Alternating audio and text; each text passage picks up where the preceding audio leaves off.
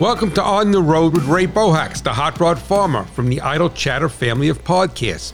I invite you to jump in and join me.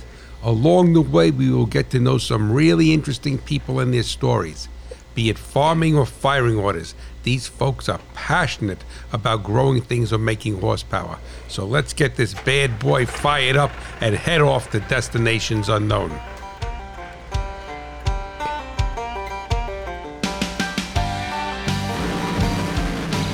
Hello, my friends, and welcome back to On the Road. As you know, I'm your host, that guy from Cat Swamp Road in New Jersey. And we're going to have a very, very special On the Road today because we're having our first international guest.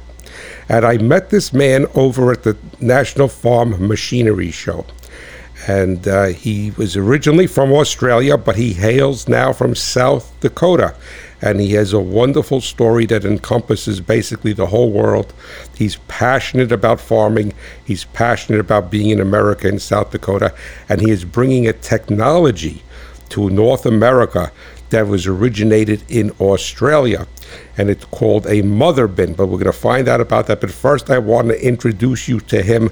And we met in Kentucky. So here you get a guy from New Jersey, a guy from Australia who's now living in South Dakota, and we meet in Kentucky. So that's really what it's all about. And I want to introduce you to Dave Hedt. Welcome, Dave, to On the Road. G'day, Ray. Thanks so much for having me. Well, thank you so much. And that, you see, he's going to say that good day. And so when we talk, I go, yo, and then he goes, mate. Exactly. So Dave, your marketing person, Sarah, had reached out to me before Farm Machinery Digest, before the National Farm Machinery Show. I'm naming my own show, right? That's what you get with this guy from Jersey. But anyway, and you have this concept that you brought to North America, and it's called the Walkabout Mother bin. And can you just tell us a little bit about that before I make you turn the calendar back and go tell us about Australia and growing up and how you got to there? So we're going to do this like a movie. We're going to tell you where you are. We're going to talk about the mother bin now, and then we're going to go backwards. And then we're going to come back to the mother bin. So please tell my audience about this concept, because the thing is huge. And it's something we haven't seen here in North America. Yeah, thanks, Ray. It's a large portable grain storage. So our current size holds 4,000 bushel plus. I think we've had 4,600 bushel of any type of grain: wheat, barley, corn, canola, and soybeans, things like that. And what it allows you to do is it's portable storage for the end of the field. It allows the combines to continue to run.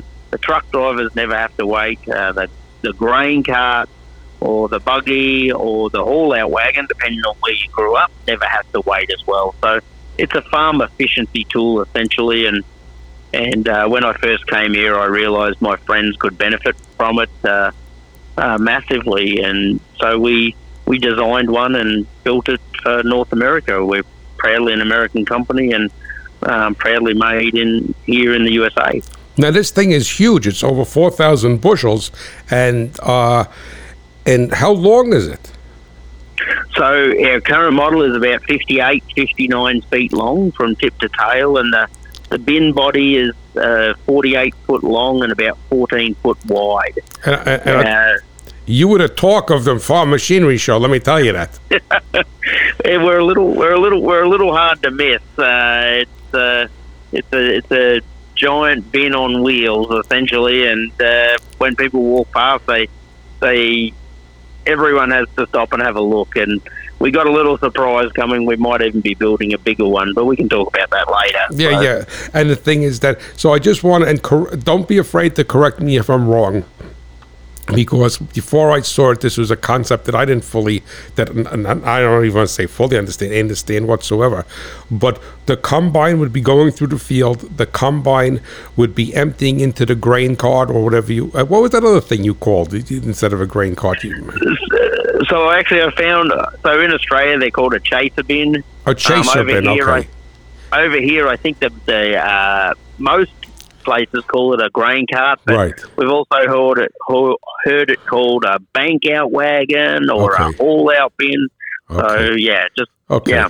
So a grain cart. So the combine is emptying into the grain cart. The grain cart is coming to the mother bin, and the mother bin is either parked on the edge of the field or on the side of the road. And the grain cart empties into the mother bin and acts like a storage, like a bunching point. And then the mother bin has an auger, and when the trucks come to load, they load from the mother bin. So is that correct? That is 100% correct. And what that allows the combine to do is never have to wait for the grain cart to return. Right, so your combine is running. The combine keeps running, which is the most important part of harvest. People really underestimate how much time they lose if your combine has to stop. And what it also allows you to do is continue to harvest if there's no trucks. Okay. And then the trucks come back, they immediately have a full load, so they are only in the field for 3 to 5 minutes if you want to load out really quickly, and then they can keep moving as well. So it really is an efficiency tool, and the biggest benefit of it is you're able to reduce the amount of trucks and labour that you need to make harvest while running at a more efficient pace. And the term mother bin is actually from Australia, correct? So that's an official name. It's not something that you made up. No, that's what we've always called them. So mother bins came about in Australia in the late 80s, early 90s, when farmers found that trucks were expensive, labour was getting hard to get, and they needed a way to be able to harvest at the same speed, yet not have the labour requirements to keep up. Combines have got bigger, yields have got bigger, Ray. All the things have got bigger and faster. The only thing that has never changed in a long, long time is the amount of weight that a truck can haul on the road. Right. So the only way to compensate for that currently is to buy more trucks. Okay. Then you need more people. Right. But as farms get bigger and rural areas get smaller, there's less labour available. So this really compensates for those things and helps everyone out. Our goal of our company is to make the lives of our customers better, and this is something that truly does that. It really does, and back, when we come back to this towards the end of the show, because we're going to go full circle here, is that I want you to tell the audience the website, and I know you were on RFD TV and the Rural America Live, and you did a great episode on there, so that people could actually see the concept. Because when you first see it, you think it's a grain buggy, and then you see the massive size of it. Even does it have 7 axles? How many axles does it have? Yeah, so there's 7 axles, and it's something that people worry about is soil compaction, but because you put it on the edge of the field, it doesn't really affect it. It's essentially a surge tank, if you want to simplify it. Right. Right. Yeah. So it's a wonderful concept, and I know that you were blessed at the show in Kentucky because you sold quite a few there. Correct? Are you willing to share that with the audience? Yeah. So we actually have been. I was home helping my dad with harvest in Australia in 2015. Excuse me. And I said, I wonder why they don't have mother bins. And he said, well, why don't you build some and find out? And we built our first one in 2016, and then we tore it down and rebuilt it up, and we tried to break it. And that prototype is actually still running in Mississippi in Rice. Oh, wow. Actually. Yeah, wonderful customer, still using it to this day, and since then we've just come leaps and bounds, and we'll build another 60 units this year. We sold 4 out of the show at Kentucky, and I think since then maybe another 5 or 6. Wow, that's wonderful. That's wonderful. So now we know how the audience knows how you and I met, and we took a liking to each other, or at least I took a liking to you. I don't want to be as bold to say that you took a liking to me. The feeling's mutual, right? Because, all right, that's only because you're on my show. But the thing is that, so now what I'd like for you to do, Dave, is let's turn the clock back to as many years as you want, because We want to learn about you growing up in Australia. We want to learn about your family, your farm over there. And I know you're going to Australia in a week, next week or so, right? You're going back home? Yeah, I'm actually going to go and see my mum and dad and family in Australia in the next week, actually. I'm going to go home for 3 weeks, which is the longest I've been home in quite a while. During COVID, we couldn't go. The Australian restrictions were really tough, but it's going to be nice to go home. So I actually grew up on a wheat farm in the southeast of Australia, about 4 hours northwest of Melbourne, I guess is probably the best way to describe it. And we farmed, we farmed wheat, barley, canola, lentils, broad beans, and about a 6,000 acre farm. And my dad is retired, but we still own our farmland and we share farm quite a bit of it. So now, you had told me the name of your town, but I don't want to mispronounce it. What is it? So the name of the town is Dimboola. So Dimboola is Dimboola. Okay. And it's an Aboriginal name for many creeks. So the Wimmera River flows through there, and I grew up water skiing on the Wimmera River. That was our thing that we did on the weekends. Oh, wow. And after school, and we also did a lot of rowing. Dimboola has one of the oldest rowing regattas in the world, actually. Wow. Now, did you go to school in Dimboola? I did. So grew up, went to elementary school, primary school, as we call it in Australia, and then high school. Strangely enough, we would still bring our guns to school in the bus. We had a clay pigeon range on school property right in town there, and we would compete against other schools. Oh, wow. So, yeah, it's an interesting fact that sometimes surprises people because don't believe everything you read. We still have our guns there and stuff as well. But it was a wonderful growing up. I played Australian rules football. I played cricket. We played a lot of tennis and golf. And the climate where I grew up is actually very similar to Phoenix. Did I lose you? No, just having a drink. Oh, I'm sorry. I've caught your croak in my throat. No, that's all right. Yeah, no, that's 100% fine. But I don't trust these cell phone connections. So yeah. So now, how far was did you live on the farm or did you live in town? We did. So we lived about 5 miles out of town. Lived on the farm. Okay. We had 100 acres of bushland. That was actually a really interesting story. My grandfather bought the farm from a Moller family, so we'd be 4th generation farmer, and the gentleman that had the 100 acres of bushland had built his own little golf course in there because he had a fight with the local golf course club, but it was all grown over. It wasn't there anymore. But my mum particularly loves birds, and we have a lot of birds and wildlife in there. Kangaroos, snakes, all the things that you expect in Australia in our little bushland right next to our house. Wow. So now when you say bushland, is that meant it was just overgrown and it wasn't cropland? It's not cropland. So in Australia, you kind of have 3 sections. We have the coast, what's classed as the coast, then you have the bush, which is a lot of farming, a lot of broadacre farming, and then you have the outback. So we're kind of in between, but very salt bushy type forest. It's not dense forest; it's straggly. You can walk through it, and there you'd have everything from gum trees to pine trees in there, and things like that. So yeah. Okay, wow, that's very interesting. So now the 6,000 acres of cropland, I'll call it, that was tillable, was that your family's, or did you rent part of it, or did you own part of it? So with the home block, as it's called, it would not be dissimilar. A lot of people here, I think they started with a 300 acre block, and as the family bought more and more around it over the generations, we ended up with about 6,000 acres. Okay.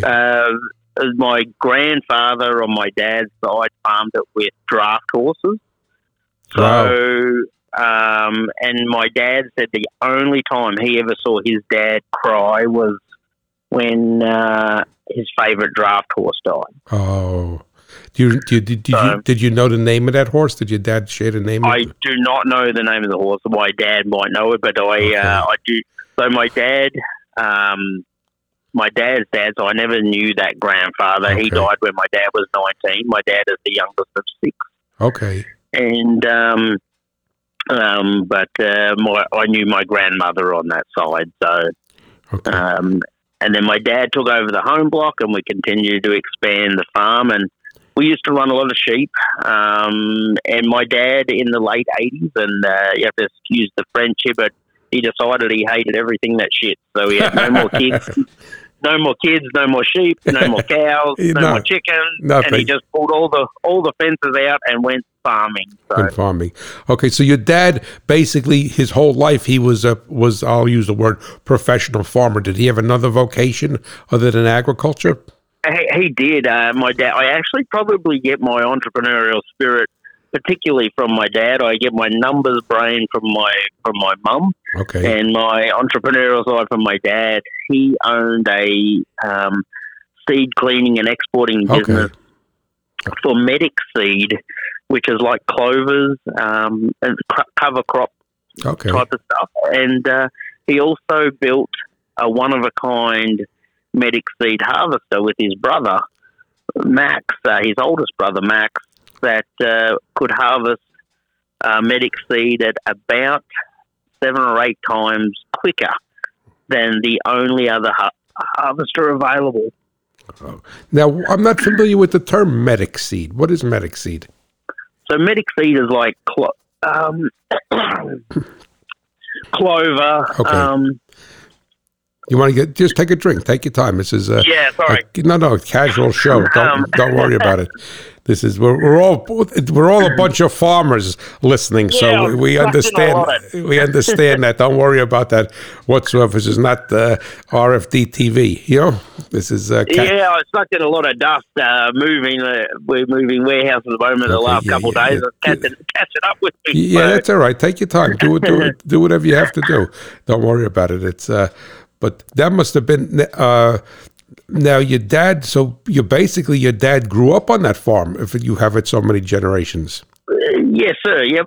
He grew up on the farm, and it had a 1900. It was built in 1900 or 1908 homestead on it. Wow.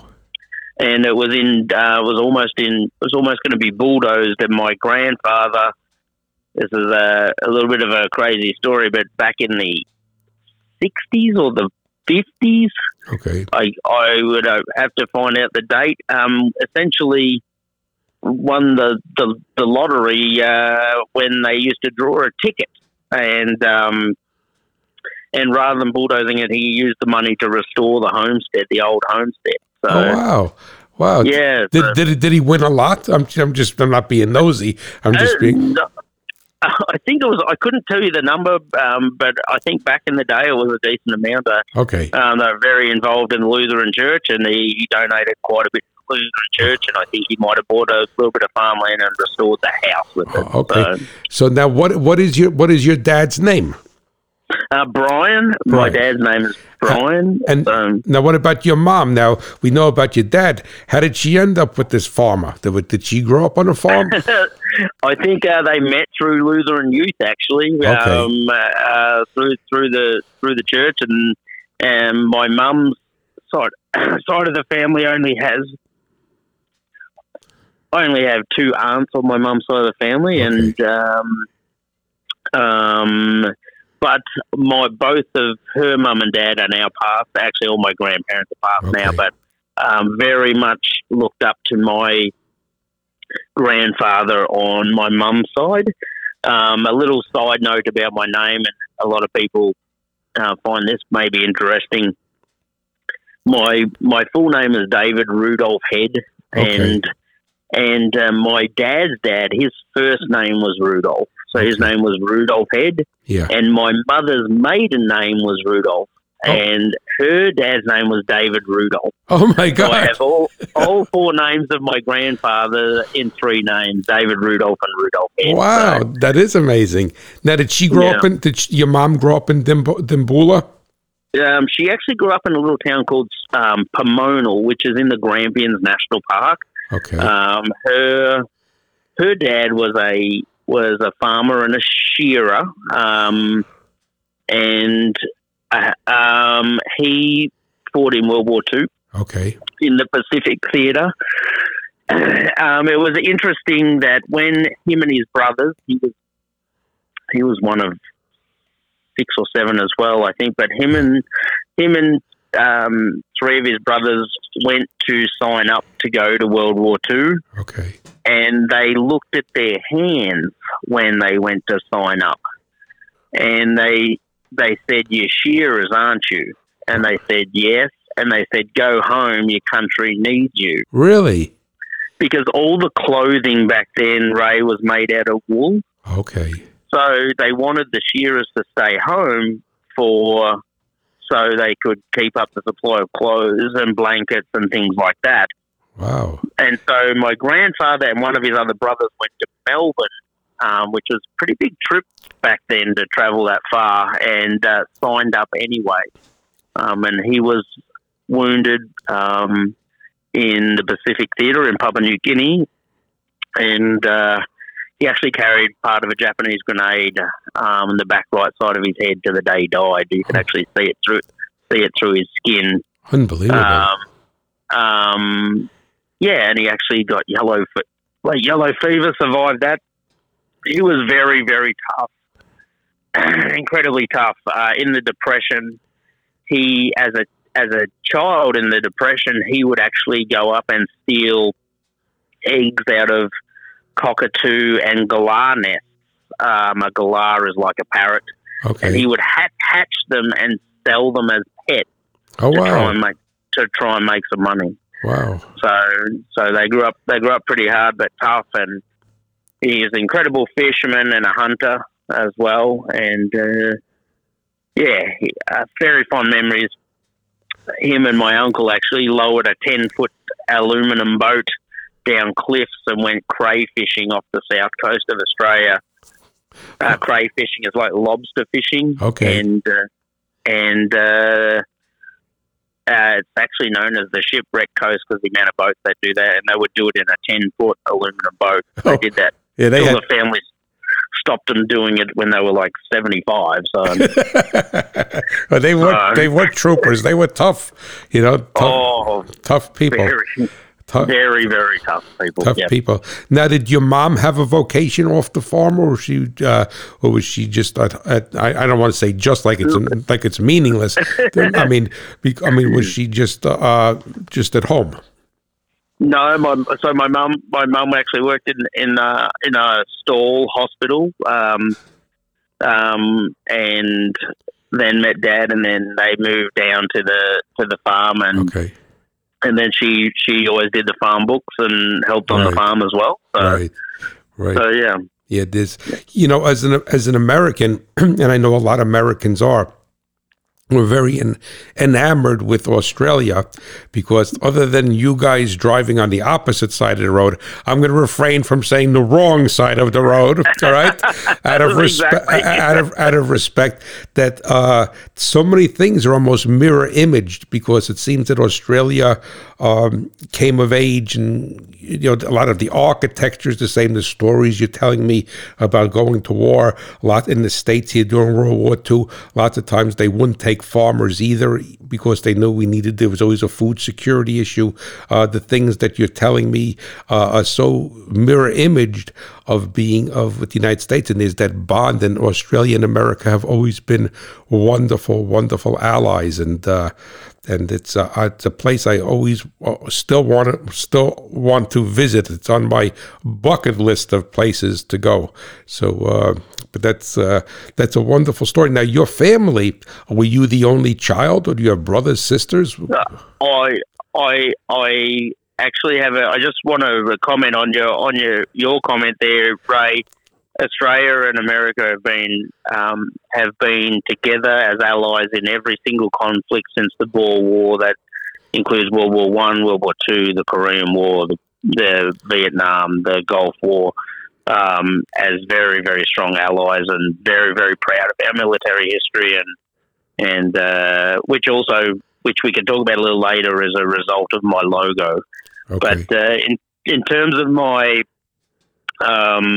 brothers and sisters, I have an older sister who has 3 kids, and my younger brother has 2 children and married in Melbourne. Okay. He works for a grocery store company. Actually, he works for their liquor department, so we always like a beer. But I'm looking forward to going home and catching up, particularly with my brother. We're great mates, and still to this day, still my favourite person to hang out with in the world. So, oh, that's wonderful. Now, I meant to ask you before, and I was so intrigued by hearing your story that when you go back home in a few weeks to visit your family, isn't that harvest time there? You're going to get involved with harvest at all? No. So our growing season is very different to here. We almost plant at the same time, but because we don't grow over winter, because we don't freeze over winter, our growing season is very, very long. So we will plant in April, May, and we'll talk about wheat particularly, and we'll harvest that in November or December.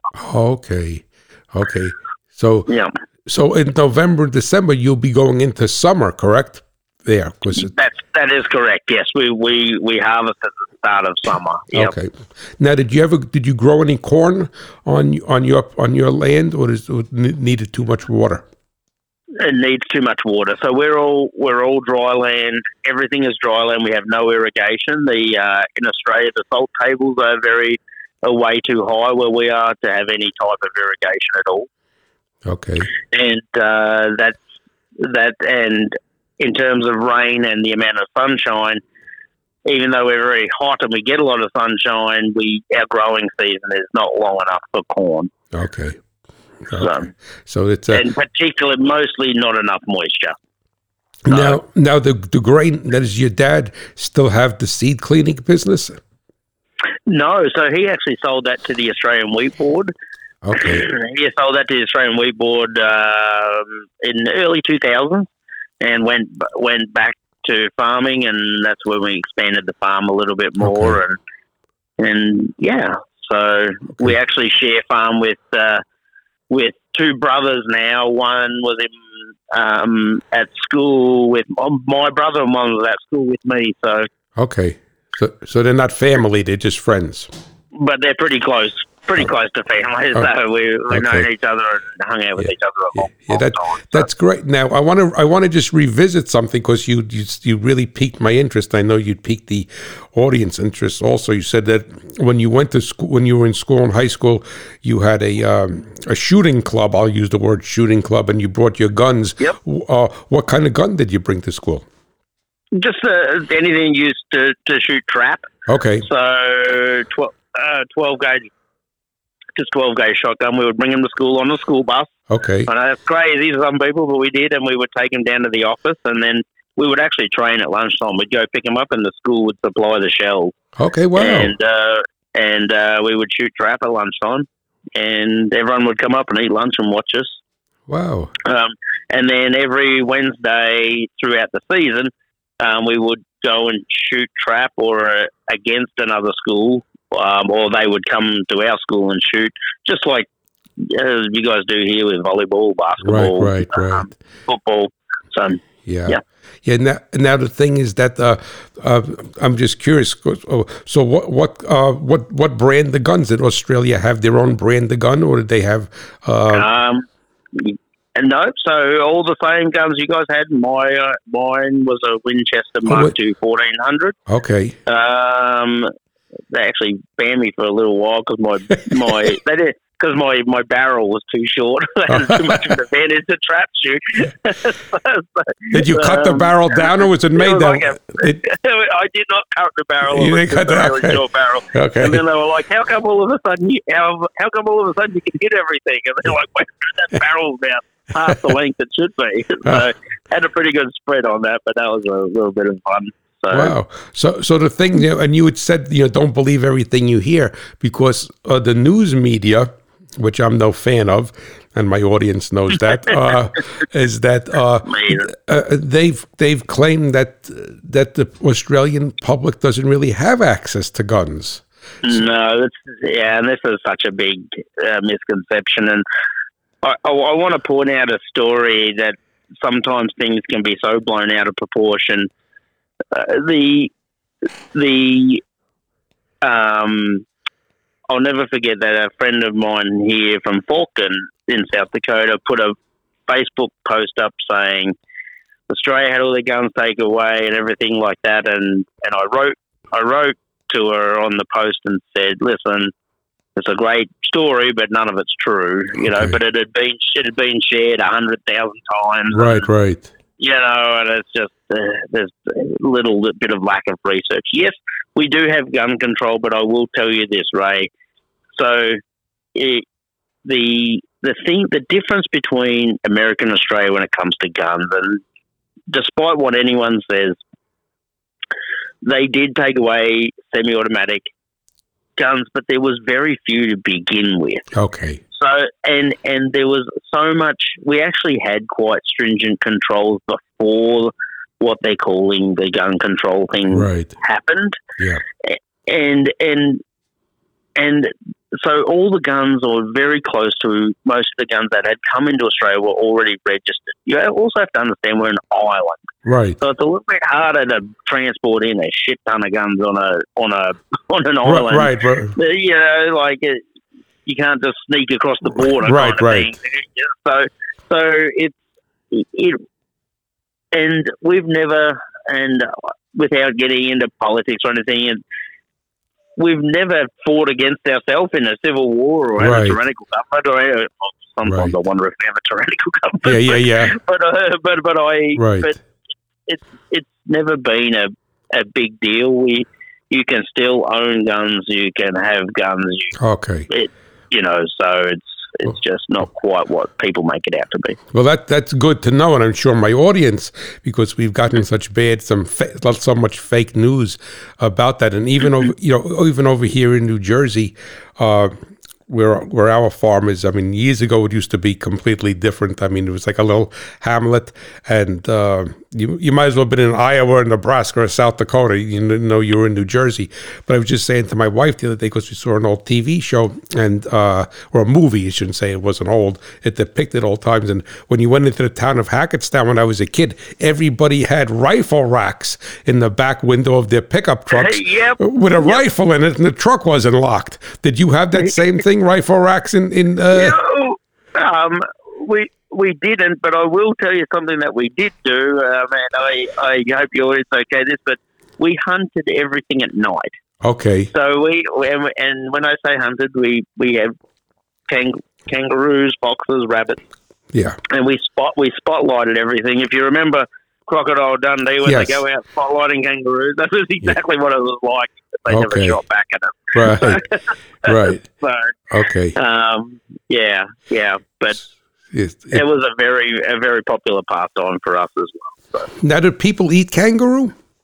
You can. It's actually, I put the taste probably between deer and beef. Okay. And if it's cooked correctly. So kangaroos are such a fit and healthy animal. They're very lean. Okay. So it's very healthy for you.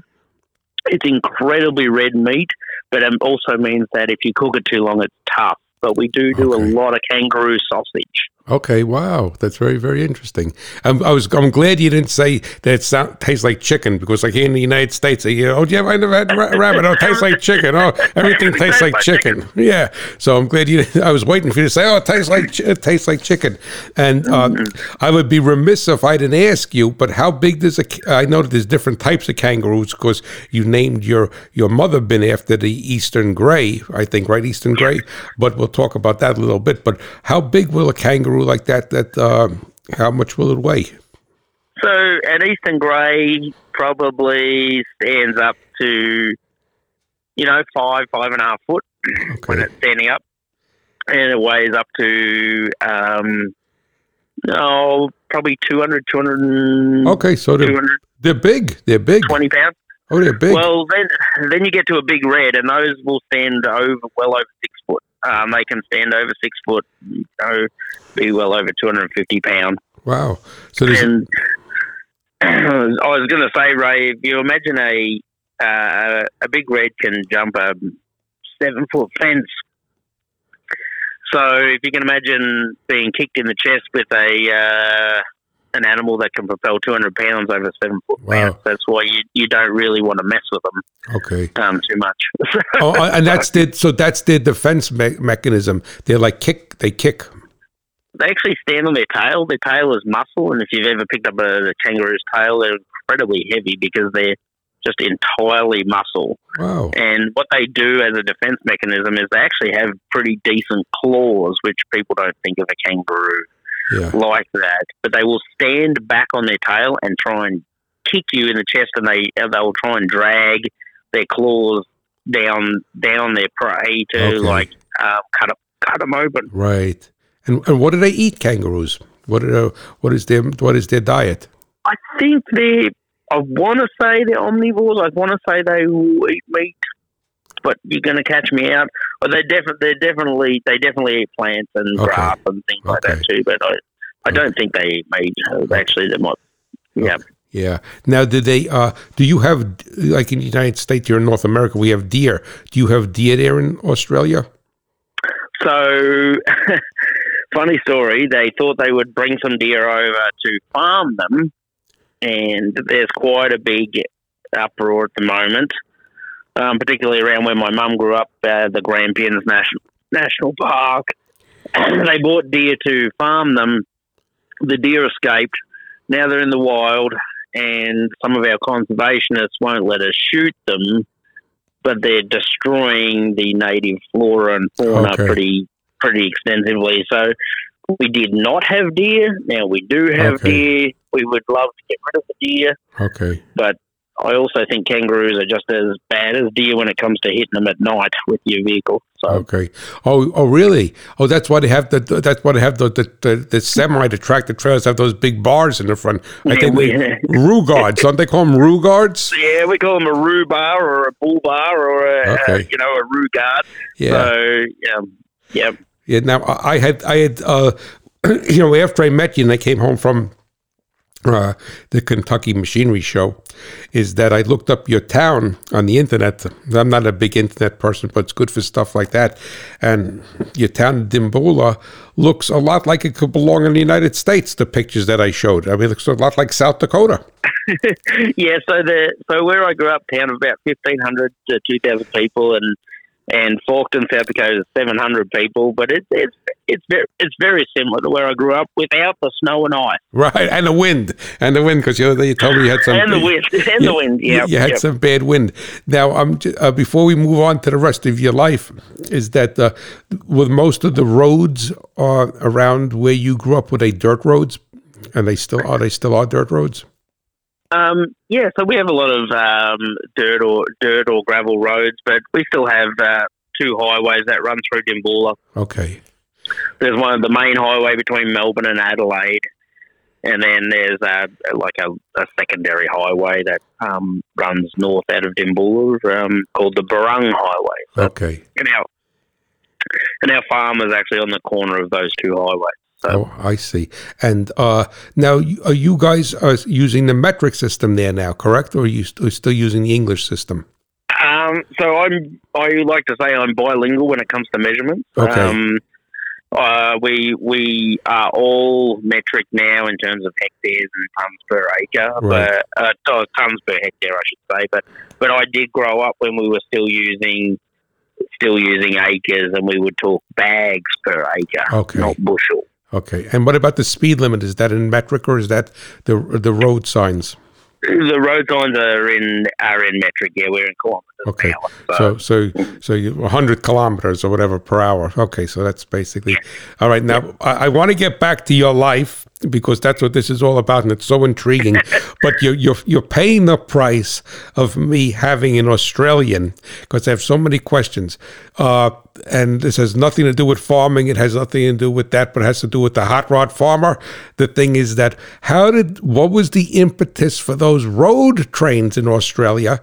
And I mean, I've always been enamored with them since I was a little kid. I thought it was the coolest thing in the world because most of them were American-based trucks, Kenworths, Peterbilts, Max, Freightliners with the steering wheel on the other side. And so how did these road trains come about? So road trains are just a result of distance, to be honest. If you go out in Western Australia, Northern Territory, or even up in Queensland, the distances between places is just immense. So, and it's a lot of it's dirt roads, and you to be able to make it even remotely efficient, you have to haul more things at the same time. Okay. Okay. So did you have any road trains around where you grew up? No, so we're down in the southeast, which is all. I put the farm sizes very similar to South Dakota. We have some big farms, but I mean we are not. That's outback. When you talk road trains, you're talking outback. Okay. Type of stuff, not out in the bush. You know, I mean these farms that they're going to, 100, 200, 300,000, 400,000. I think Anna Creek Station is 2 million acres, maybe. Wow. So, wow. So that is unbelievable. That is huge. Now, the other thing I wanted to ask you, if you don't mind, is that in the United States, we have different cultures.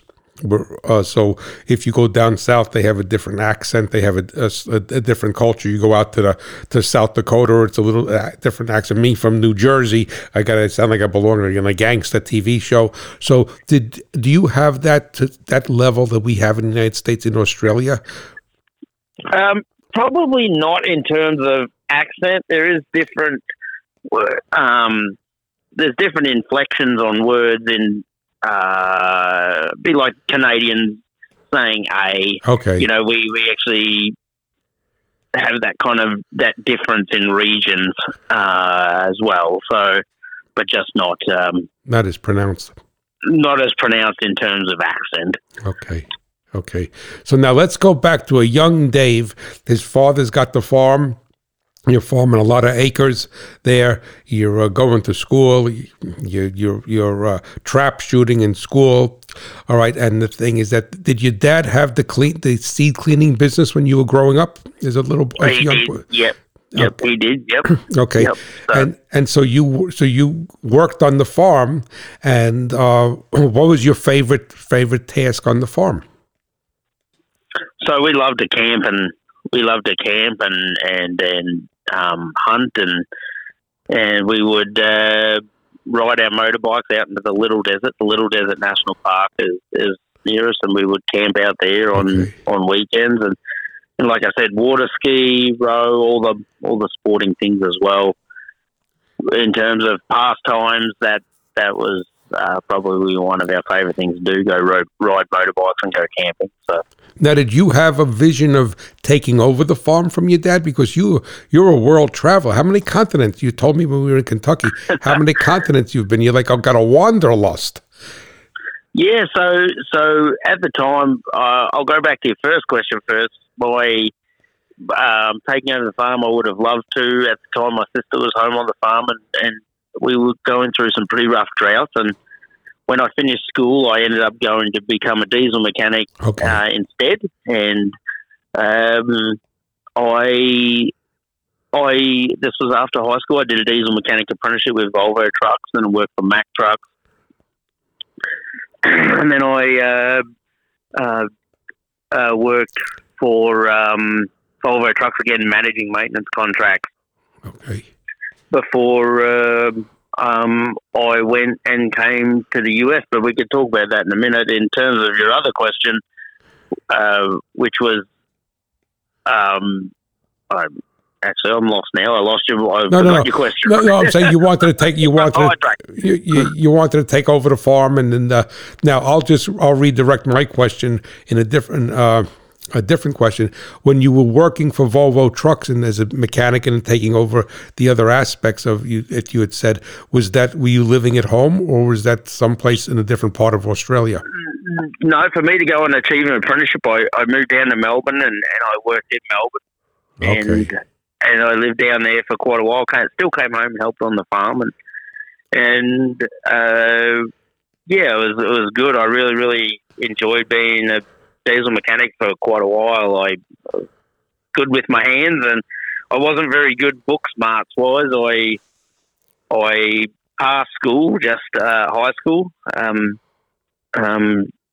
I would say I passed okay, not not great, yeah, but I never went to college, and college was never on the cards for me. After high school, I was done. Obviously, Australia works things a little different with their trades. We don't need to go to school. We do apprenticeships. Okay. And did that, and I did that for 10 years. And during that time, I met a guy from a pub, actually,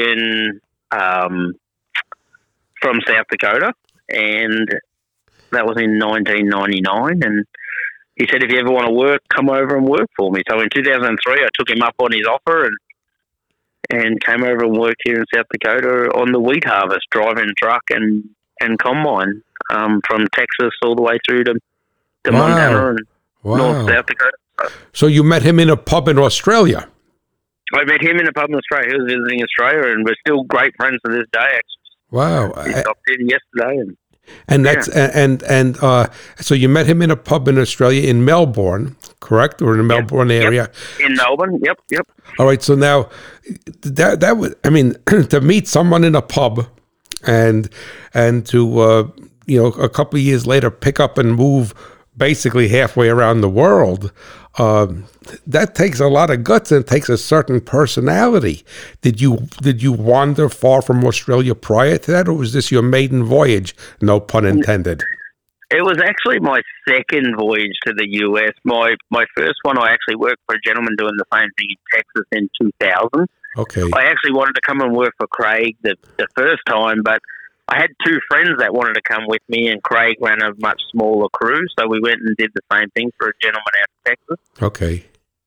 And then when I finished working for him, I bought a 1989 Chevy Beretta.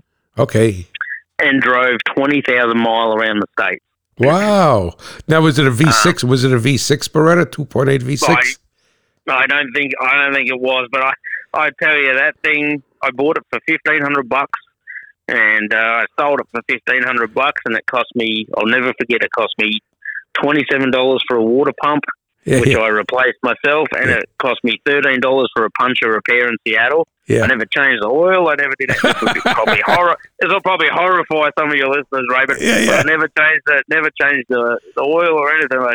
It'd do about 103 miles an hour before you thought it was going to shake itself to bits, and then when I finished driving it around, I sold it for $1,500. Wow! So the same price I bought it for. Yeah, the Berettas. So it was a 2-door Beretta. They were nice. They were nice. They were nice. They made back during that time. They made beautiful drag race cars, the Berettas. So almost everybody in NHRA Pro Stock or Super Gas ran a Beretta, and for a short while they were actually made in New Jersey. Really? In the Linden Assembly Plant, there was for a short while they were made there. But now let's go back. So now, what did your were you married in Australia, or did you have a?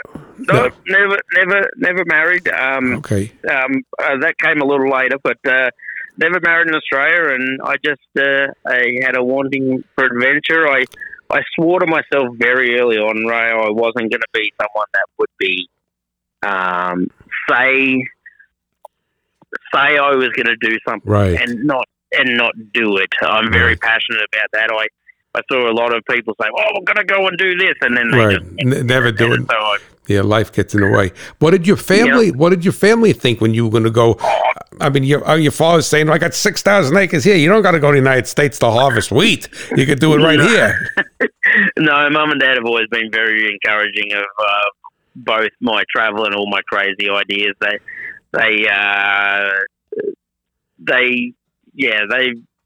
said it wouldn't matter if I was a sweet stripper as long as I was happy and did the things that made me happy. And so that was my first trip, Ray. I bought the Chevy Bruder. I travelled all over the United States and it had a great time. And my second trip, when I did come out and work for South Dakota, for the gentleman in South Dakota, I finished there and then I went and backpacked around Europe for about 4 or 5 months. Wow. So did that. And when you backpacked, did you hitchhike or take trains? You didn't have a car, did you? You take trains, you take buses, that kind of thing. I actually had some friends in Europe already. One of the mechanics in Australia was from Ireland. Okay. So I went and stayed with him for a little while, and because him and his wife ended up living, they weren't married at the time, but ended up living with me in Australia when they were mechanicking for Volvo trucks as well, and as roommates. And then I went and returned the favour and had a great time over there. And traveling is one of those funny things. You can travel to your life's your income doesn't support your lifestyle, right? And then you got to go home and start all over again. But to this point, I think I'm at 30 countries and 5 continents. Unbelievable! I mean, what a world traveler! I mean, you're a globe trotter. I mean, like the Volvo. Maybe you got that from that Volvo truck called the Globe Trotter. Wasn't there a Volvo truck? That's right. Yeah, that's exactly correct. Yep. I actually went to the Volvo truck factory for my European travels, and probably enough time has passed now that the relevant people aren't there anymore. But when I had left Volvo trucks to come and do the harvesting and then travel, and he had called me and said, "Listen, I've organised you to stay at the Volvo truck factory and do all the tours and the test track." And it was right. The Globetrotter had come out, and he said, "But I told him you still work for Volvo trucks." So yeah. They really, really looked after me there. It was an amazing time in Sweden for sure. So, well, that was wonderful, and as you know, that Volvo truck owns Mack trucks for the past number of years, and the Mack trucks headquarters and assembly plant is probably about 100 miles from our farm in Allentown, Pennsylvania. And matter of fact, about a month or so ago, I was coming back from a growers meeting out in Pennsylvania, and I rode right past it.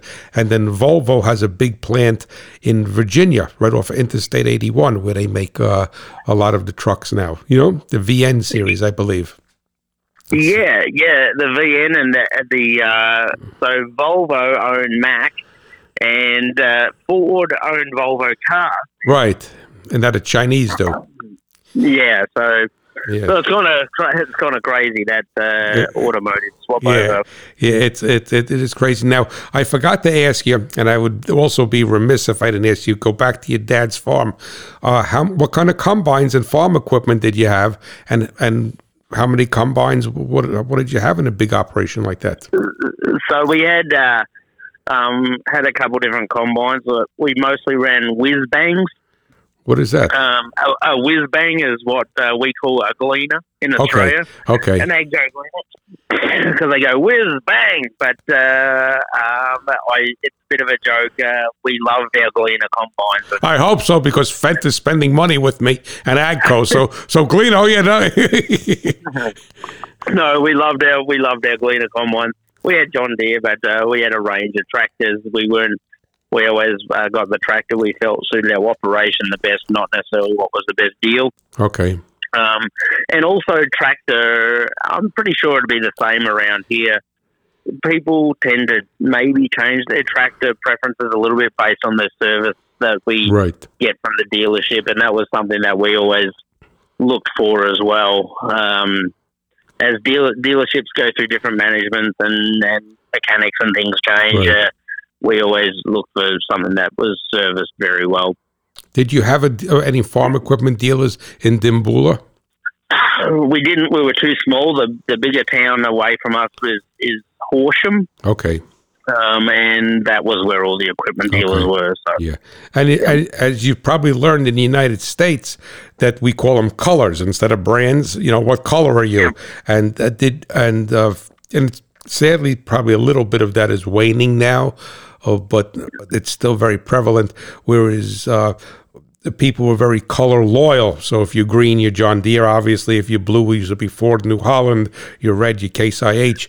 Do you think you had that same color? Did they call it colors in Australia like we do here? Yeah, I mean, brand loyalty, yes. You know, we are red or green is probably, you know, and we had blue, New Holland. So, we have all the same equipment that you guys actually have here.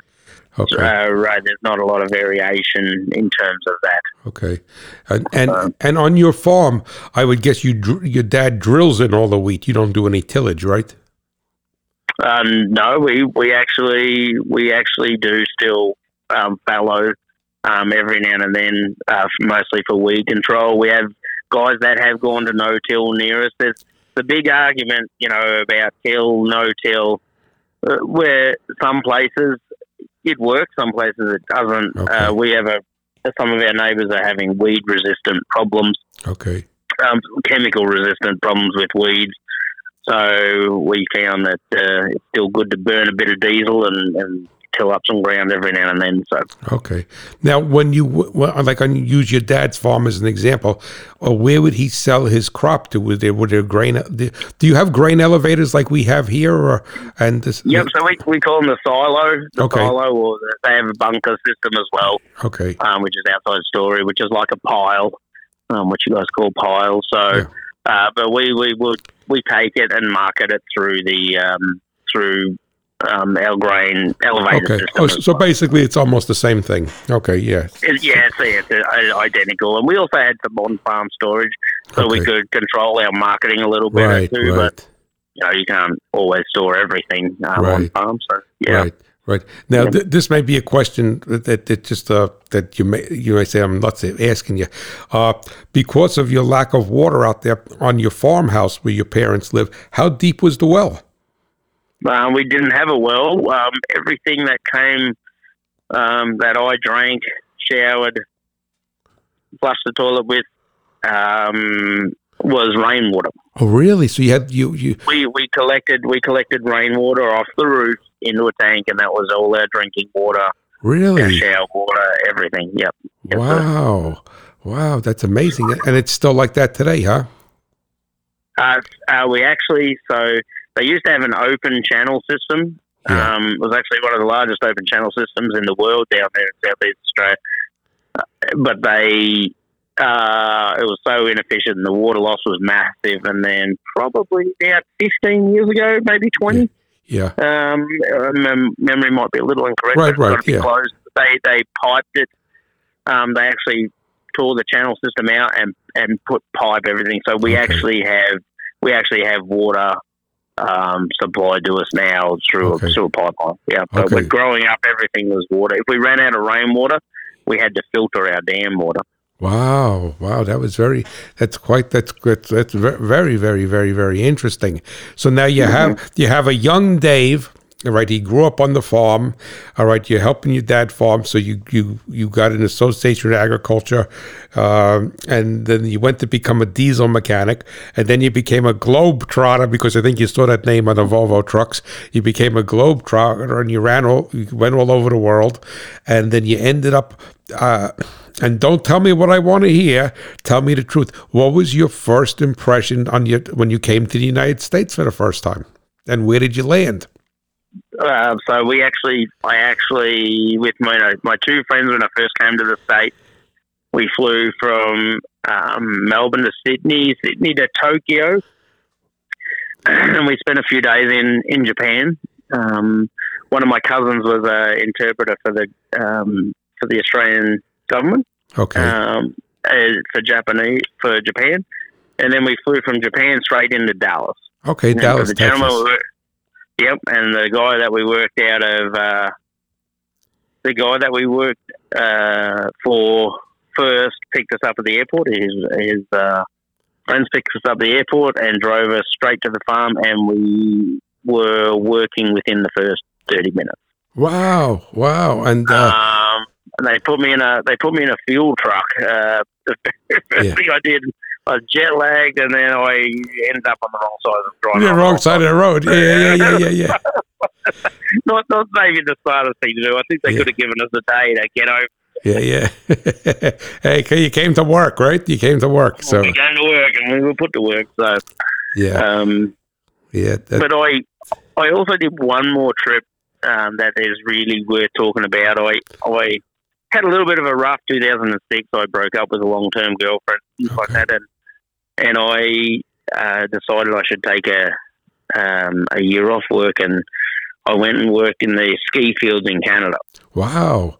And that was the girlfriend was in Australia, correct? The girlfriend was in Australia. Yep. Okay. And so I had my cousin and his wife were going, and they knew that I was down a little bit, and they said, "Well, why don't you come with us?" Well, I'd never snowboarded. I'd never really seen snow. Right. I'd seen snow a little bit, but I never snowboarded or anything. And so in 2007, Ray, I actually flew to South Dakota for a friend's wedding. Wow. And then I bought an Astro van.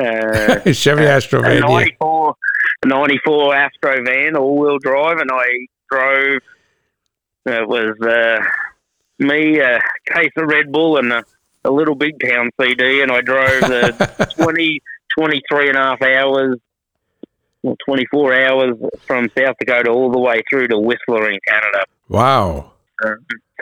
And I had got a job, barely ever seen snow in my life, and I ended up getting a job as a snowmobile guide. How did you do that?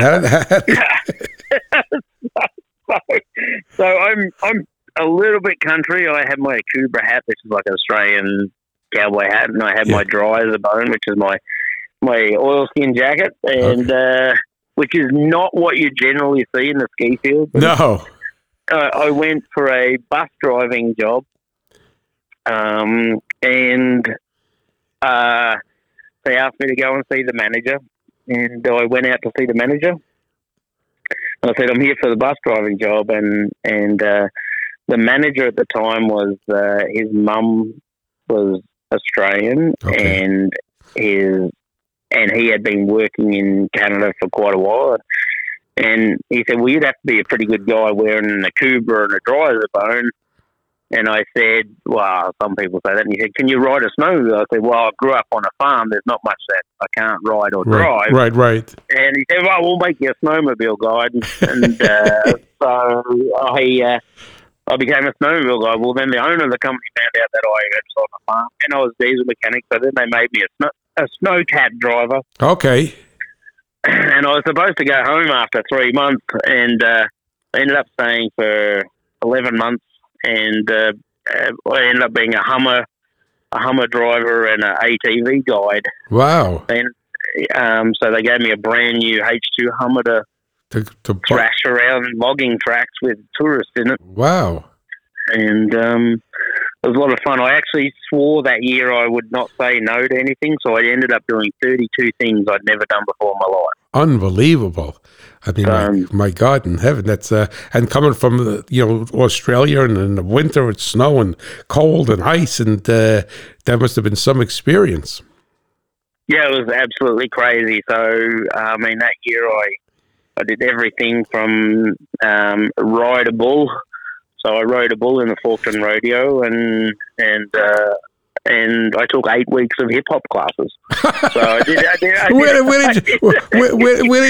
did you find hip hop classes in South Dakota? No, I found them in Whistler in Canada. So but I just said I would say yes to everything, and hip hop. I had an enormous amount of fun. Are you going to do some? Are you going to do a little rapping for us? Australian rap? No. That's the singing or any type of vocals is off the cards for me. Just hip hop. That's just dancing, mate. I can dance around all of that. Well, you had some. So you basically, your parents are probably saying, "Oh, he's over there someplace around the world. As long as he's safe and happy, who cares, right?"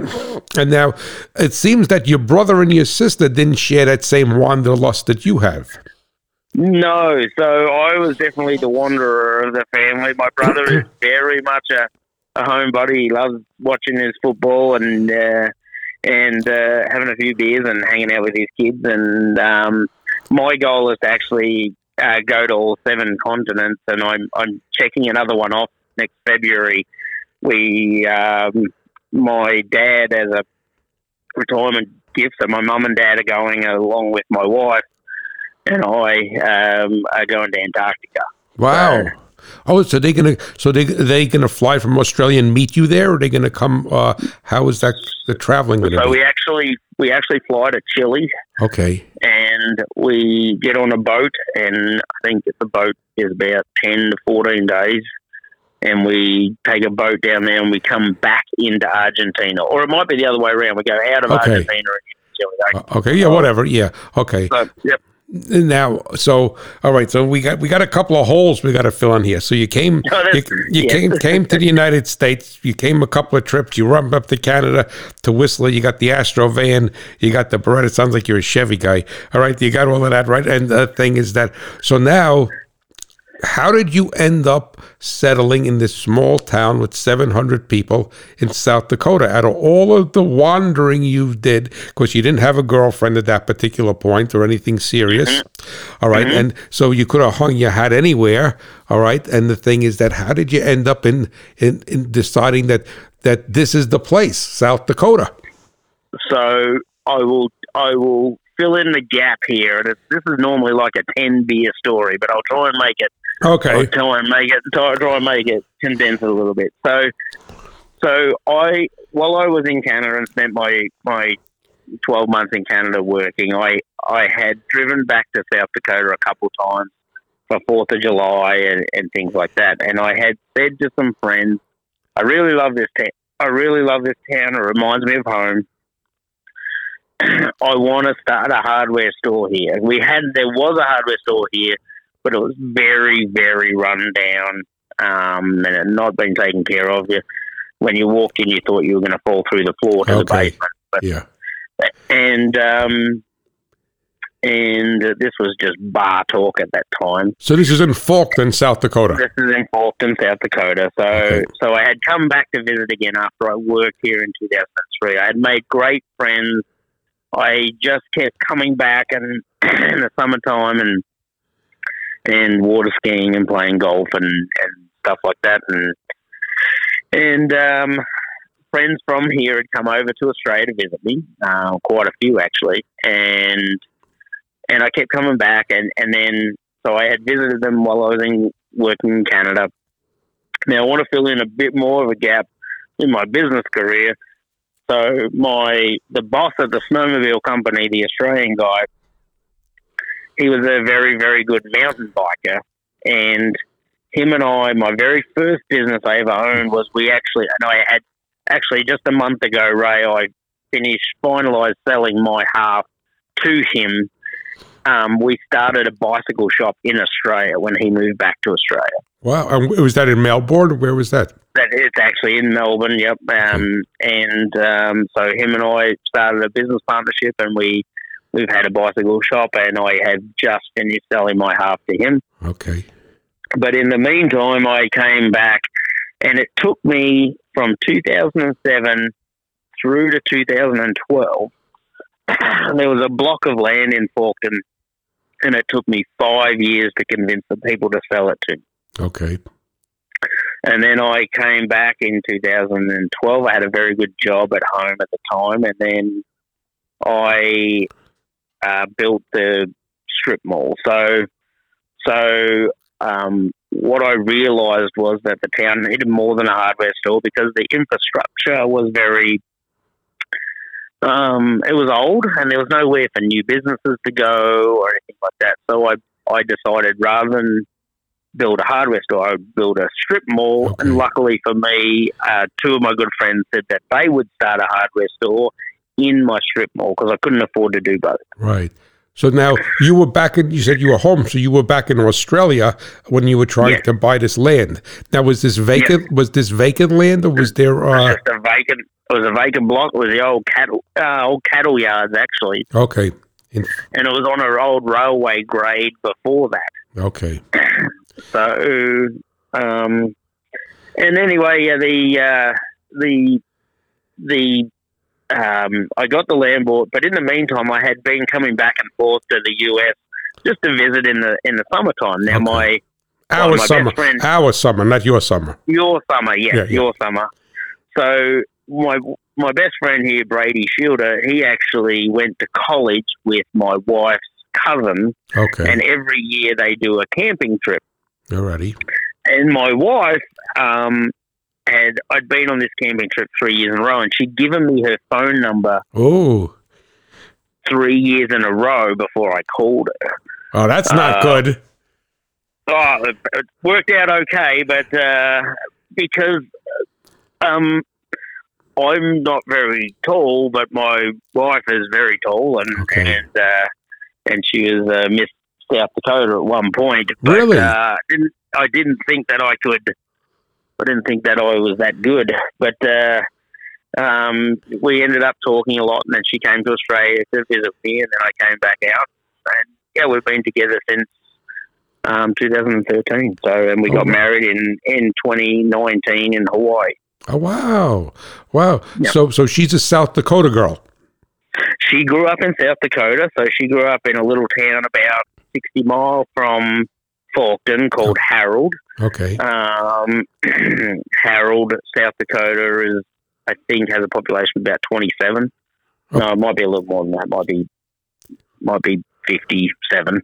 So 57 people? 57 people? Yeah, so she graduated, the class above her, she graduated with a class of 4 or 5. Wow. And the class above her graduated with a class of 1. Oh my God. That's like the Outback. That's like the Outback. Yes, it is almost like the Outback. Actually, the girl in the class above her was on David Letterman for being the smallest graduating class in the country. So comes from a wonderful, wonderful family. Her mum and dad are amazing people, and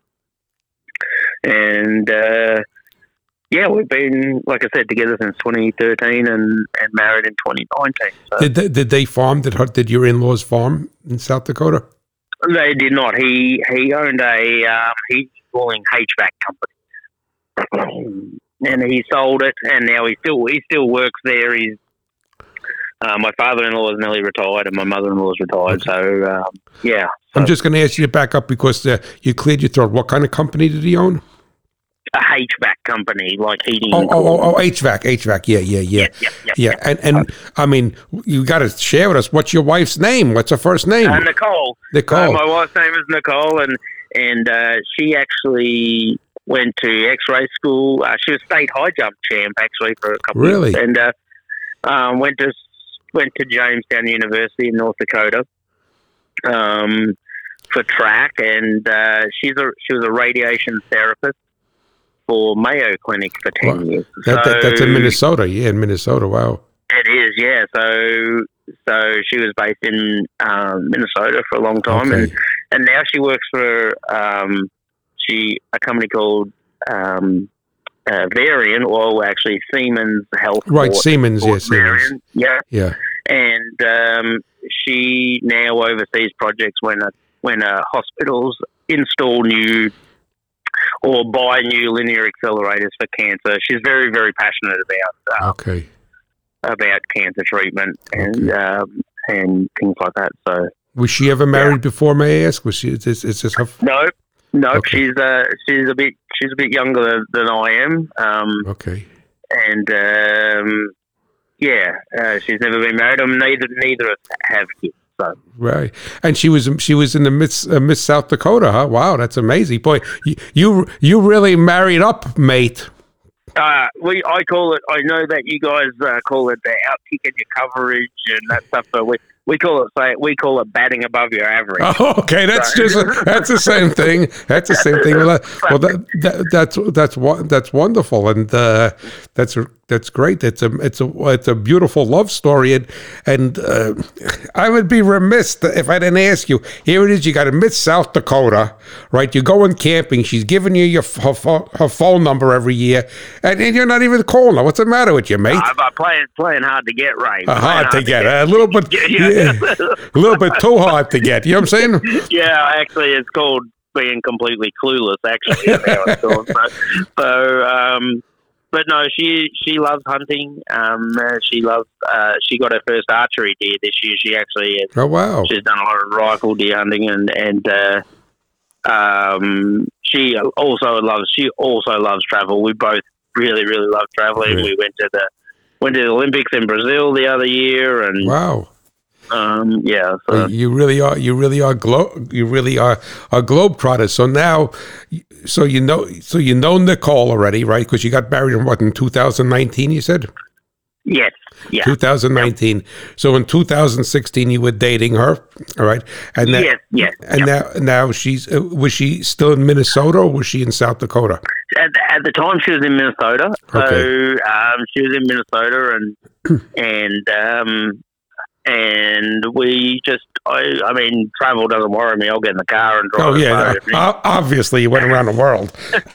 so, yeah. So the thing is that now you come to Nicole and you say to her, honey, I got this. I was back home. I was talking to my dad, and I want to go into the mother bin business. What was her response to that? Because she's probably thinking, I'm going to marry this guy, you know? Yeah, Nicole was very, very supportive of my crazy ideas and my entrepreneurial spirit. She's had to put up with a fair bit, Ray, in terms of stress and spending money we don't have and trying new things. So she has been very, very encouraging. I couldn't have done it without her in any way, shape or form. Her love and support of the things that I'm doing and trying to do and of me particularly, okay, and making sure that I'm okay is amazing. Yeah, that's wonderful, and that you found each other like that. That the good Lord brought you together. But I think there's something else that we're missing here, is that with your background, diesel mechanic, world traveler, backpacking across Europe, snowmobiling, doing all this custom cutter, wheat harvest, what was the impetus for you to write a children's book? So, I actually had a tractor accident in 2017, and I was pretty down for quite a while. Nicole helped me, and I've always loved dogs, and we rescued a senior husky, and sometimes rescue dogs have an ability to rescue you, right, more so than you rescue them. And this fella did it for me. His name was Musky the Husky, okay. And the thing is, I want to go back a little bit about the kids' book. So obviously, Musky is incredibly. He's passed on now. When did he pass away?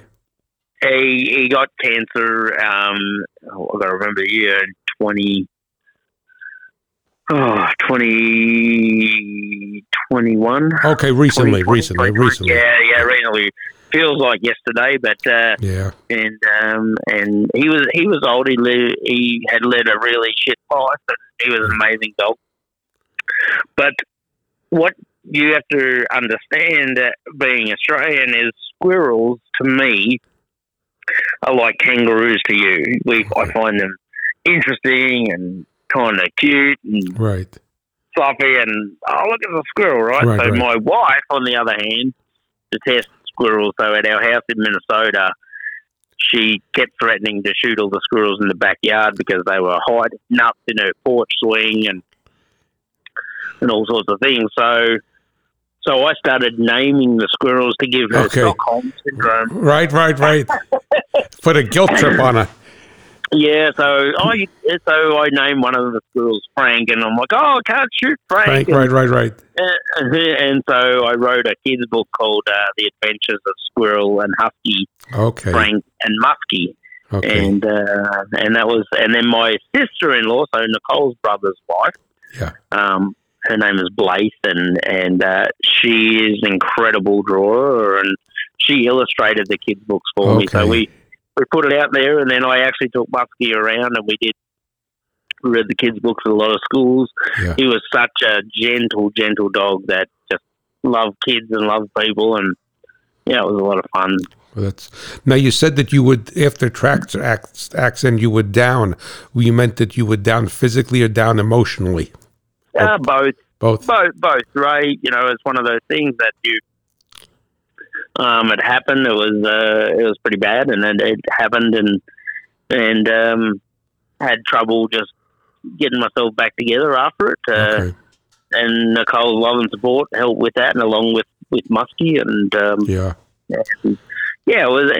it's, and I'm sure some of your listeners have experienced it. You go through highs and lows in your life, and I will say this without any feeling any judgment, because I think the world would be a better place if everyone just talked to a therapist and got a little bit of mental help here and there, because it was absolutely one of the best things. Nicole helped me go and talk to someone, and that also helped a lot. I never thought of, and I do dislike the stigma attached to talking to a therapist, because I just truly believe it can help so many people. Well, sure, of course. I mean, everybody needs help in a different way. It's a broken world, and it's getting more and more broken.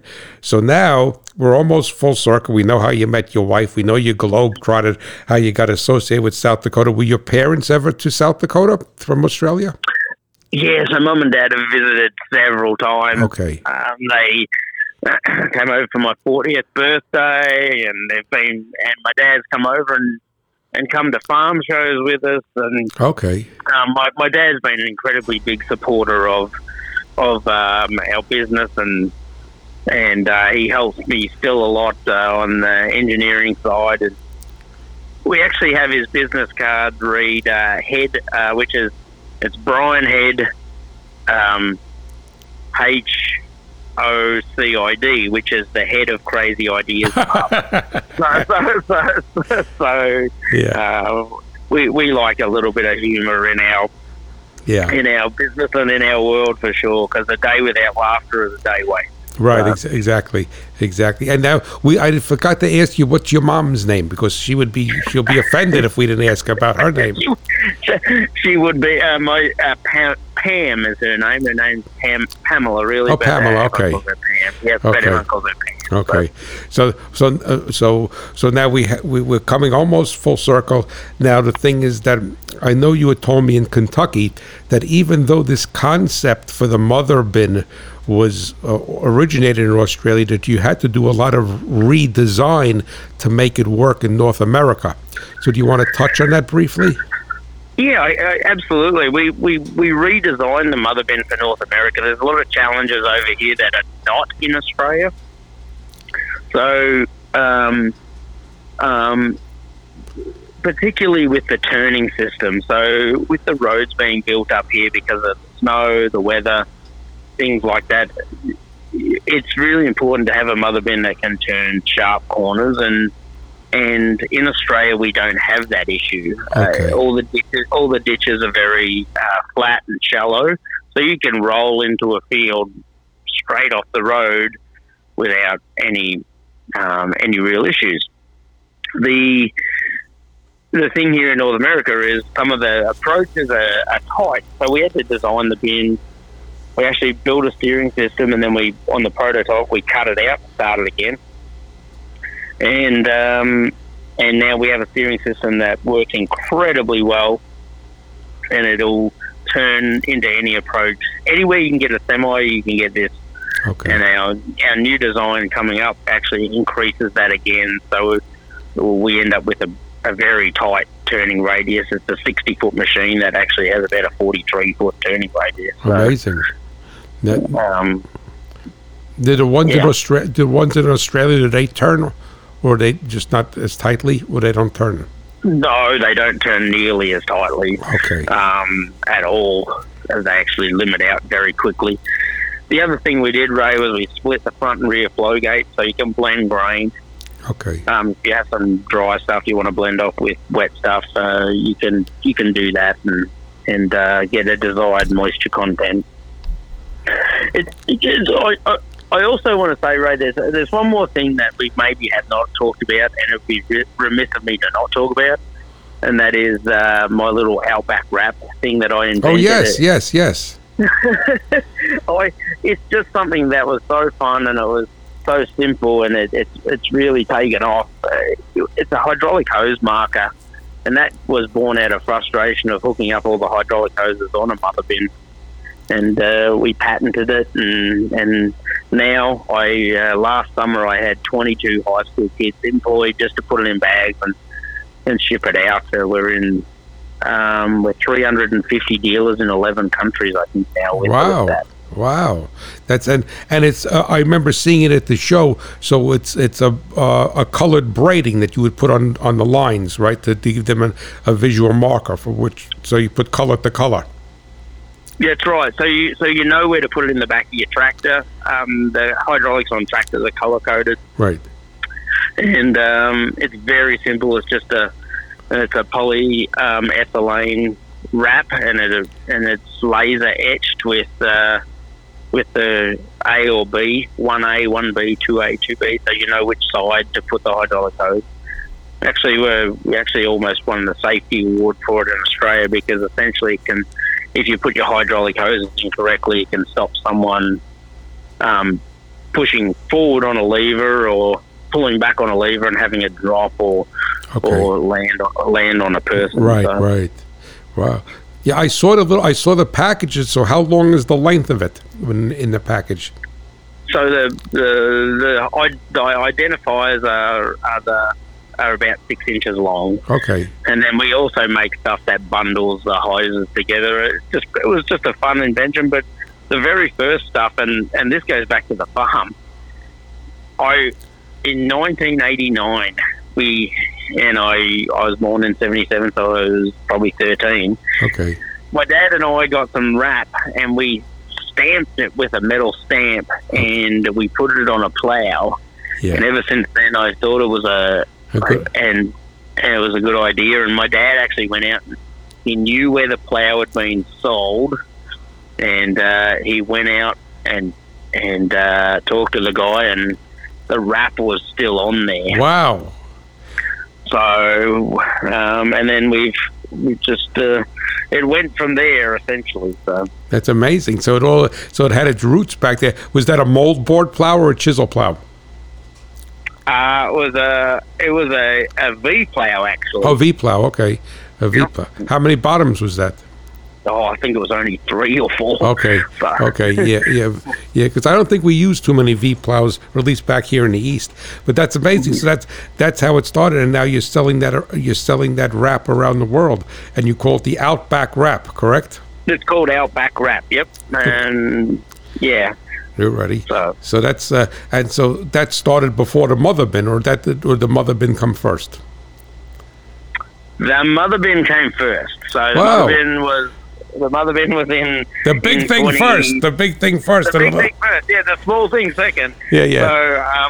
So every time, so the mother bin came about in 2015, and then the prototype in 2016, and then Outback wrap was started in 2018. Okay. And I think my wife, every time we go to the accountant for tax time, there's new businesses pop up, so she's banned me from starting any more businesses. Yeah, so I'm not allowed to start any more. Yeah, she's probably not telling you this. It said you're starting these business left and right, but it took you 3 years to call me, and I'm Miss South Dakota. You know, I don't know. I don't remember you wearing glasses. Maybe you should get your eyes checked or something. You know, I mean, yeah, maybe. Miss South Dakota. Guy comes from Australia. He hooks up with Miss South Dakota, and he said, "I don't know, sick. Go gave me a phone number. The heck with her." All right. So now we'll get back to business here, because it's so much of your life story. This has been a wonderful story, and it's me being a hot rodder and being drag racing. I know you had told me that you were involved, I guess, back in Australia with some race teams and what have you. Yep. But it's one thing to go out into your garage or your farm shop, whatever, and say, and maybe make a sketch and say, well, I'm going to make us something, whatever the something is, whether it's a race car, whatever piece of something on the farm. But for you to do that mother bin, and you needed so much engineering and so many drawings and blueprints. That was honestly, I would not know where to start to do something like that. If you said to me, maybe build one, and you put a piece of iron over here and you visualize it and you draw it on a napkin and you say, man, this is in the wrong spot, let me cut the weld off. But that was a monumental task. I mean, this thing is huge. Yeah, so I actually worked with a friend of mine initially for our initial engineering drawings in Australia, and essentially what we did was we went to all our friends that had mother bins, because there's quite a few different brands in Australia. None of them are actually called a mother bin. We would just call it like a Barber mother bin or a Finch mother bin, and that's the name of the manufacturer. The manufacturer, right. And we ended up, we thought it was a really good name, and there was some commonality, and so we were able to actually use the name Mother Bin here in the US as our own. And we asked all of our friends who were farmers, like, what did you like, what didn't you like, what's good, what's bad. And then what I did was I tried to take all that information, and obviously you can never keep everybody happy, right? Right. But I tried to take all that information and put all the good things that everyone liked and took out all the bad things that everyone disliked. And that came along with designing new clean outdoors and changing side heights and windows and things like that. So, and then we took it from there, and we built it up, and like I said, we built it up. We tried to break it, and then we didn't really successfully break it, to be honest. Okay. Yeah. The only thing we really, after our initial design, we've changed lots of stuff on it to make it better since then. But the only thing we truly have really had to completely rip out and start again was the steering system. Okay. And we did that we actually were lucky enough to do that on just the prototype, and since then it's been a very, very successful steering system. So now, when the first bin, the prototype was completed, and that must have been some feeling to see this come to fruition. I mean, that it actually exists. And what did Nicole think when she saw it? Because she probably couldn't even conceptualize what it is, because even at the farm show, people couldn't really conceptualize what it was. So, I mean, that must have been some feeling when you saw this baby, fully born, Yeah, and so Nicole had actually been to Australia with me, so she'd seen them in Australia. But it's such a strange feeling, because so often people, not just myself, but when you're doing a project like this, or you're starting a business, or you're achieving even something, so you could talk about building a race car in exactly the same way, right? People forget, because you're so deep into it. Yeah. You forget to look back and see how far you've come. Yeah.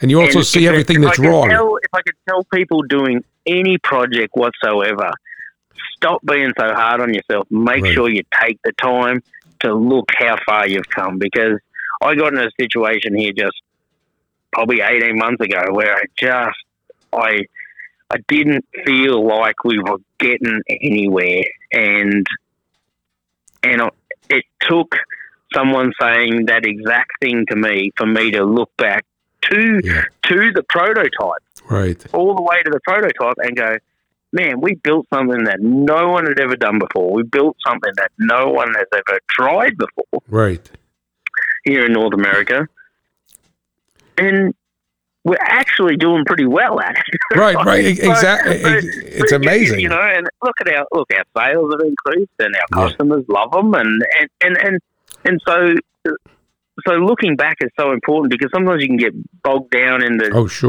when you're in a project and you lose the joy of doing a project. And like I said, you can relate it to just about anything, including building a race car or anything, whether you're building a garden shed, you know. No, I agree 100%.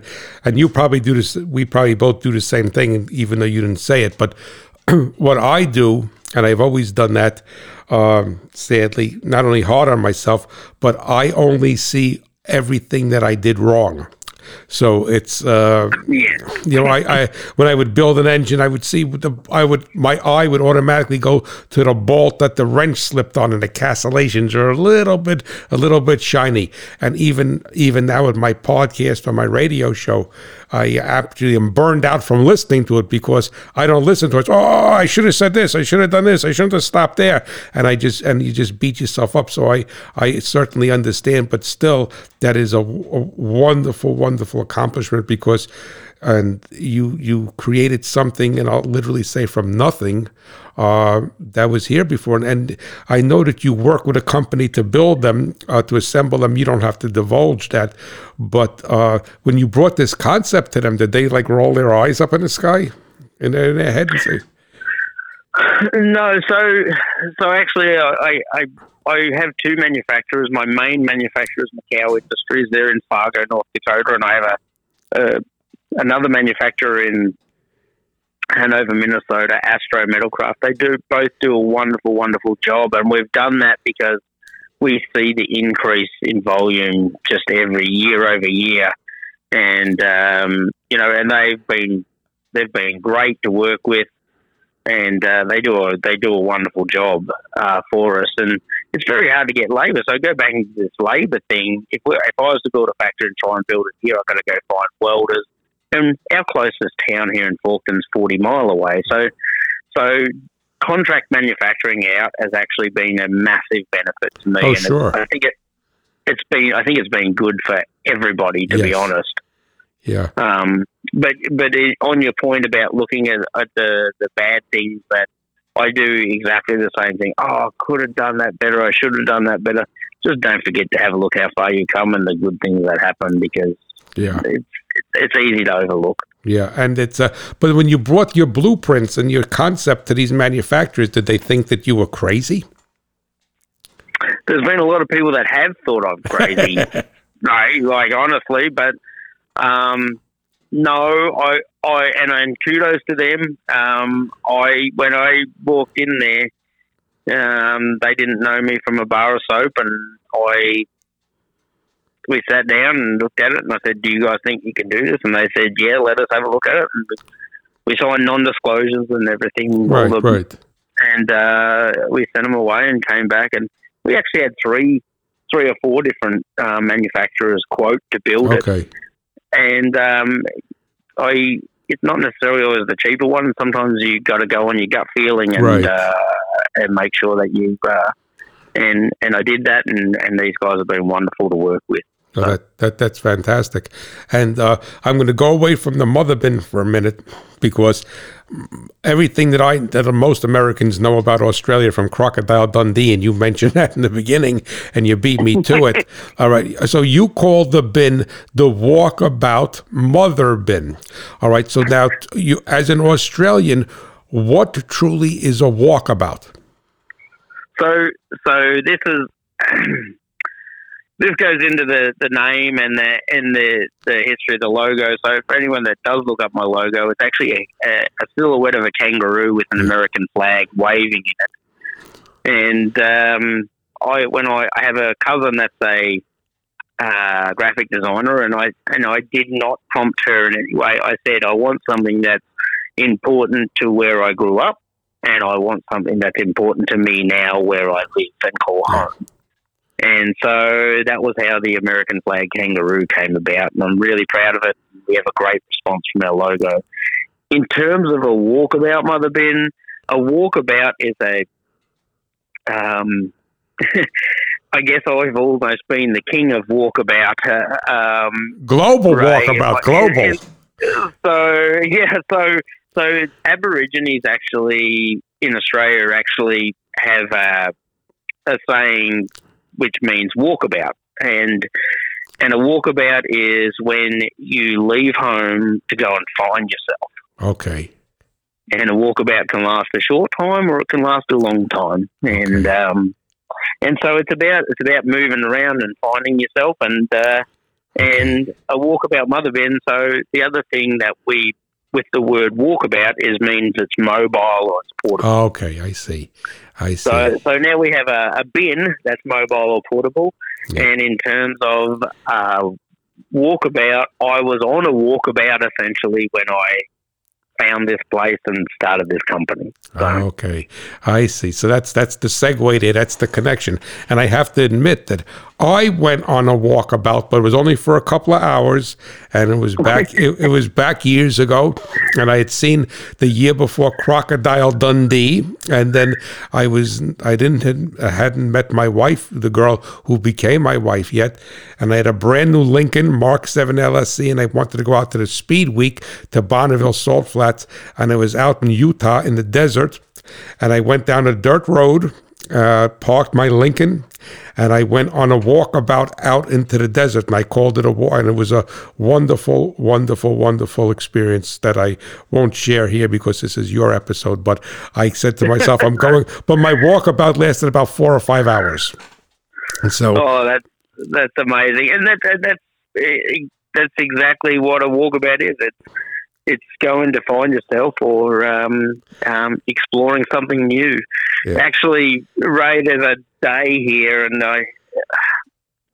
it could be a little bit of a humble brag, but it's a funny story. There was when we opened the strip mall here, it was the first real retail development, and that was done in Faulkton in a long, long time.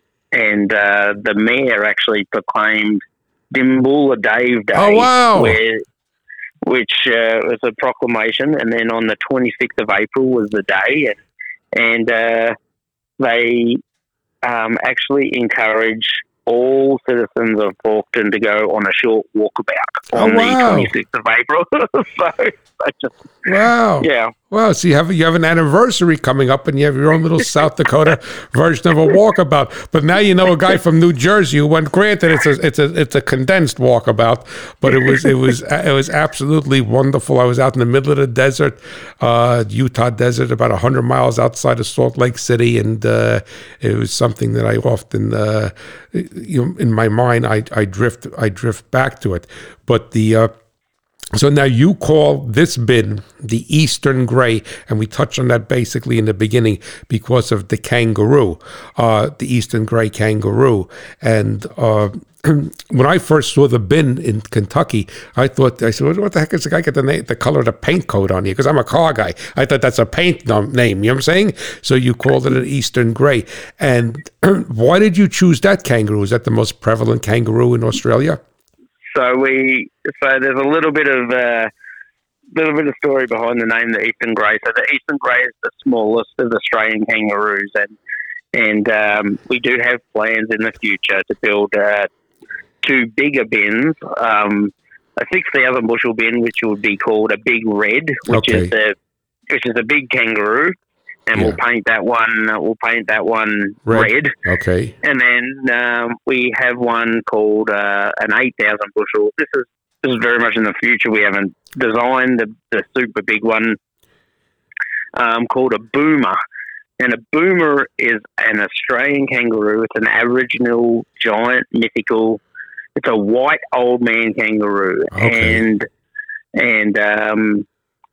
And boomer, the old man kangaroos are also what tows Santa's sleigh at Christmas time. In Australia, no reindeer. There's no reindeer there. Well, it's too hot for the reindeer. Okay. So there's a song called Six White Boomers, Okay. and it's about how Santa unhooks the reindeer from his sleigh and hooks up these 6 white old man kangaroos to tow the sleigh around Australia.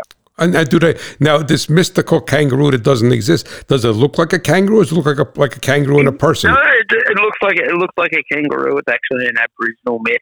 Okay. Someone can fact check me if they want. Oh no, I'm sure they will. Yeah. No, I'm sure it's true. What I was going to say about fact checking me was this kangaroo is supposed to come and old man kangaroo is supposed to come and visit you in your dreams while you're on a walkabout, but might not close this, correct? Yeah. That didn't happen to me. So he didn't come to Utah. So he didn't come to Utah. All right. And for full disclosure, I said I always had an affinity for Australia because of the cars, because of the trucks, because of the architecture, all those things that I love. But I have to honestly say, because this is full disclosure, all right, that when I was a young boy, we got a radio station here in Hackettstown, which we never had a radio station before, an AM radio station. And I had a little transistor radio. And I heard Olivia Newton-John sing, "Have You Never Been," and have you never been mellow? And I fell in love with Olivia Newton-John. My audience knows that. A lot of my editors know that. And I'm going to tell you something that a lot of people didn't know. Even though she was much older than I was supposed to marry her. So I don't know what the heck happened, but that was so. And I think that she was from the Melbourne area. So did you ever see Olivia Newton-John? I did not see Olivia Newton-John, but she was supposed to marry me. I was in love with her. That was it. I mean, so all right. So that I think that's really where my affinity for Australia came. Yeah, it's an interesting country because we have such unique flora and fauna, and obviously Crocodile Dundee and Steve Irwin went a long way to promoting Australia, and they would like to put Steve Irwin on a dollar or on some of our money at home, and I think he deserves that too. So yeah. So but ONJ baby. But I'll tell you, I'll share another thing with you. My one friend who now lives in Las Vegas, out in Nevada. All right, back years ago, we went out to California, cross country like you. We always traveled all over the place. And within North America though, and Olivia Newton-John had opened up a boutique on Rodeo Drive in Beverly Hills. I think it was called Koala Blue. And now that I'm older and now that I'm a man, well, we drove out to California to go look for her there. Oh, really? Wow. So, Gene, if you're listening, and then years later, when I had my engine shop, I had 2 brothers who did the same thing, and they admitted it to me. So, all right, so we're not alone. And then we're not alone, but that was one export that Australia really had nailed down right. Let me tell you, So they had her nailed down. So she was grade A prime. But that is funny. But now, after listening to your story, and I mean it sincerely, it was a blessing to meet you in Kentucky. I feel like I've known you, even though we only spoke a little bit at a table there for a half hour or so. But the premise of this podcast, On the Road, and is to connect with it. Is to have people that are passionate, and you certainly have a passion, but you have other messages that you could give to the audience. And the thing is that you're a man who really just followed his heart, no matter where your heart took you. And I think that that's a wonderful attribute. I honestly don't think it's for everyone, and there's nothing wrong with that. But if you look at it as hearing your life story, is the things, everything that happened in your life on the farm with your family, with your dad being an entrepreneur, with your mother Pamela, right? And and it really, if that didn't happen, you and I wouldn't be talking today. No, that's exactly right. And if I can leave your listeners with anything, Ray, like I said, you don't need to do something as crazy as I'm doing, and all the best thing that anyone can do is happiness starts with yourself, and the best way to do that is be kind to yourself. So many people are so hard on themselves about things they've done or haven't done or whatever. Everything that has happened is in the past, and just be kind to yourself. Yeah. Everyone should do more of that. And a lot of those things that happen, that's the school of hard knocks, as we say in the United States, right? It teaches you, it's an education. And if you and your dad didn't mark those hydraulic lines, your rap wouldn't be around if you weren't on the farm. I mean, all of that came together. It was an important element in the man that Dave Hedt became, and the Walkabout Mother been coming to the United States, which honestly is going to be such a boon to harvest efficiency, not only throughout North America. So it's really going to end up being a wonderful thing, and it's amazing. But what I'm going to ask you to do is please share with the audience your website. And I know you had a very nice episode about the Mother Bin on RFD TV, I think on Rural America Live. Please tell them about that, where they could find that, because you really can't conceptualize this thing until you see it.